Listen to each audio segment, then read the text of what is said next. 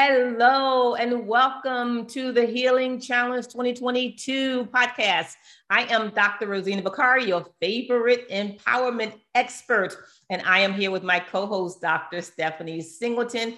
We're here monthly to discuss the healing journey on the Healing Challenge. So thanks for joining us. Stephanie, say hello to the people. Hi, everyone. Welcome.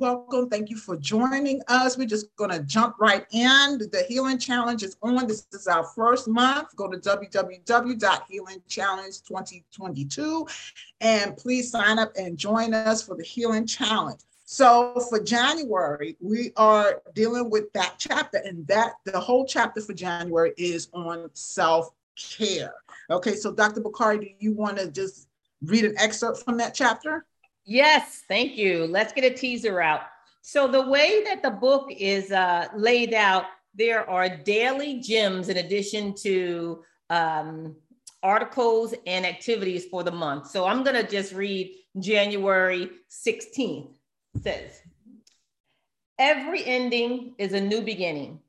So do not allow fear of losing something to keep you holding on to dysfunction. Look for new birth, new opportunities to grow and develop. You have to take new paths to get to new places in your life. You determine the course, the pace, and the mode of transportation, but you must move. You must leave something behind, let some things go, and change. Sometimes the willingness to embrace change is the biggest difference we can make. That's January 16th, page 12 of the Healing Journey, Relationships and Wellness Guide. Oh, wow. That is so powerful, as you always are, always just give us such powerful nuggets. You talk about letting go a lot in that excerpt. And so I want to know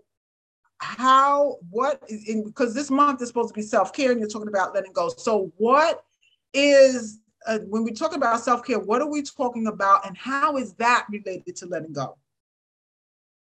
So letting go is really about leaping into the possibility that something other than a reality that you so desire can be better. So when we're holding on to stuff, it's like we're walking around, we think about it all the time. We just can't imagine ourselves to think of something different. Something different should have happened in the past, or something different, or this particular thing must happen in the future. So when we say we're not letting go, so to speak, it's like we're holding on to one specific reality that we want to make happen that didn't happen or won't happen. So we won't let ourselves imagine anything different. So when we say let go, what we're really saying is open your heart, open your mind to the reality that something better can happen. Despite what did not go your way before, there is a path to greatness and inner peace if we allow ourselves to be open to it. There are, no matter what the situation is, there are 100 outcomes, but we can get stuck only believing that one should take place, or if that one thing doesn't happen, somehow we're going to be miserable for the rest of our lives. And that, quite frankly, just is not the case. We have to take a leap. There's a leap we have to take about what the outcome can be.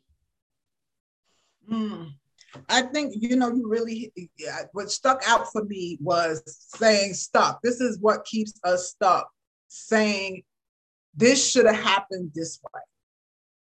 And it didn't. And in the future, this should happen. So I really appreciate that. Thank you for saying that. The other thing I want to just mention here is that when we hear about self-care, we don't hear it framed in the way you just did it. about, letting go. I mean, this is just one excerpt from January, so there's some other things in there to help people on that, get people started on a journey. But we don't hear, maybe getting your nails done, getting a foot massage. You know what I'm saying? Yes. We hear that. So do you want to give us a broader definition of how you are defining self-care without the commodification? Right? Yes, absolutely. Self-care is about how you live your life. It's about who you are. All the things that we do when we say, I'm doing a little self-care, I'm getting a pedi, getting a mani, I'm taking a trip. Those are tasks. They're temporary tasks. Self-care should be long-term. It should be the pursuit of inner peace, not a moment of self-soothing, right? Those are the things that you describe. Those are self-soothing tasks. Self-care should happen when you feel good, when you've had a rough day, when you've had a loss. That self-care, if we live a life of self-care, of self-preservation, then we're not constantly going and so easily moved by the waves, triggered by every little thing that ruffle our feathers, because we live a life of self-care. We live a life of self-appreciation. We know how to use our mental flexibility to keep us in a relative good state of homeostasis. So that's about our lifestyle, so that we're not running out and spending money every time we have a bad day. We can only get but so many manis and petties. We're not running out to the club or drinking every time we get upset about something. When we live a life of self-care, we have space for things to not always go our way. So that's how we get comfortable letting go. Does that make sense? Yeah, no, that does make sense. And I really appreciate the distinction between self-soothing and self-care. Self-soothing can be a part of self-care, but self-care is a much more, from what I'm getting from you is that self-care is more of an internal process and not so much external, just getting this or getting that. Yeah. Right. Yeah. Right. So that's what I'm getting there. So thank you for clearing that up. The other question that I really have is that when we talk about letting go, a lot of times, some of the things and people we may have to let go in order to be healthier, or people who we love, people who we've always known. And that's difficult. That's kind of scary for a lot of people. What can, say if you had to pick one thing that people could do to start that process of letting go, what would that be? So, right, letting go, as we say, is a challenge. Like, that's why we say it, because it's like, it's hard to do, right? It almost becomes just a cliche. But when we talk about letting go, again, we're talking about taking a leap of faith that what is to come is going to be a healing moment for us. It's going to be a welcoming moment for us. It's that leap of faith. I say leap because I want an action word there. So letting go requires action. It requires a leap. I hear people all the time, I just let that go. But then everything in their lives say, then why are you still checking your phone every 10 minutes if you let it go? I just let that go. Then why are you still talking about it every 5 minutes to anybody who will listen? So we say we let it go as if we say it, it makes it true. Remember, when we talk about letting go, we're leaping into the faith of possibility that what we have in store, we open our hearts to the possibility that what is in store for us is going to be better. It's going to be sufficient. It's going to be better. It's going to soothe us in the way that what we currently have or keep desiring never could. So we open ourselves up with action. The universe will require proof, evidence from us. If you have let it go, then what is the action then that is your evidence? What is your evidence? The universe will require evidence from you if you have let it go.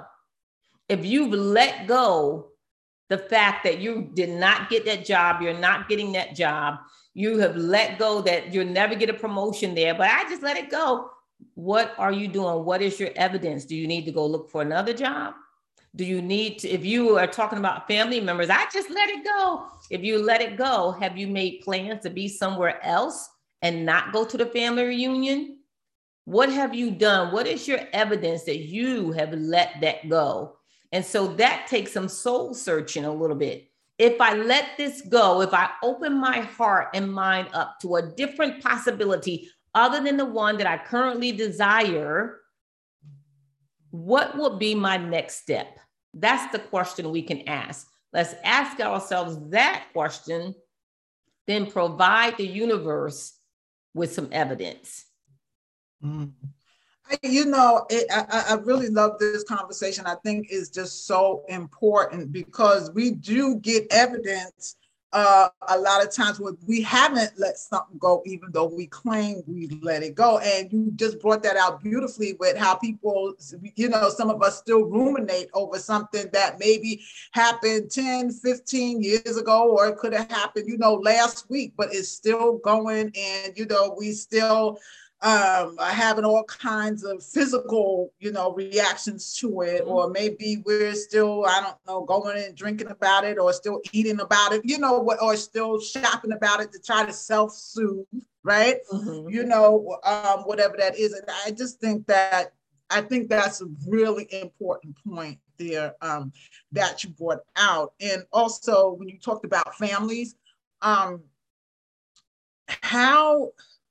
because the thing I really want to bring up about this is, okay, say someone does have to let go of somebody in their family, or somebody that has been a best friend forever and ever. That's uncomfortable. That's uncomfortable. It's fear-inducing, and when we think of what we've been taught about healing or even self-soothing, right? It's supposed to feel good, right? We're supposed to feel good. It's, when lollipops and, cotton candy, whatever. But healing can be very uncomfortable. So you want to talk to that? That's why this is called the Healing Challenge. That's why we call it a challenge, because we are daring people to change the focus of their beliefs, such as healing should make us feel better. Healing and self-care, it's a way of life. It's a commitment to live your best self with authenticity and transparency, so that we are responding to life instead of reacting to it.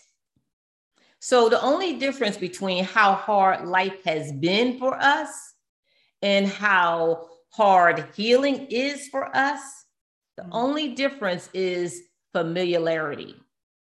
We are used to adjusting our lives to the pains and dysfunction that we've been swimming in. We've adjusted our lives. Our brain tells us the lies we need to hear. We surround ourselves with people who support our dysfunction, right? Mm-hmm. We work ourselves. We have the perfect job to help us deny it or avoid it. So we already have a lifestyle, more or less, that affirms whatever the dysfunction is that we are carrying. So it's not that it's easier, it's only more familiar. Healing is not really harder than living with dysfunction. It's only less familiar. Not being in the family photo at the family reunion, that can just hurt when you see that posted on social media, and they're gonna post it for you, right?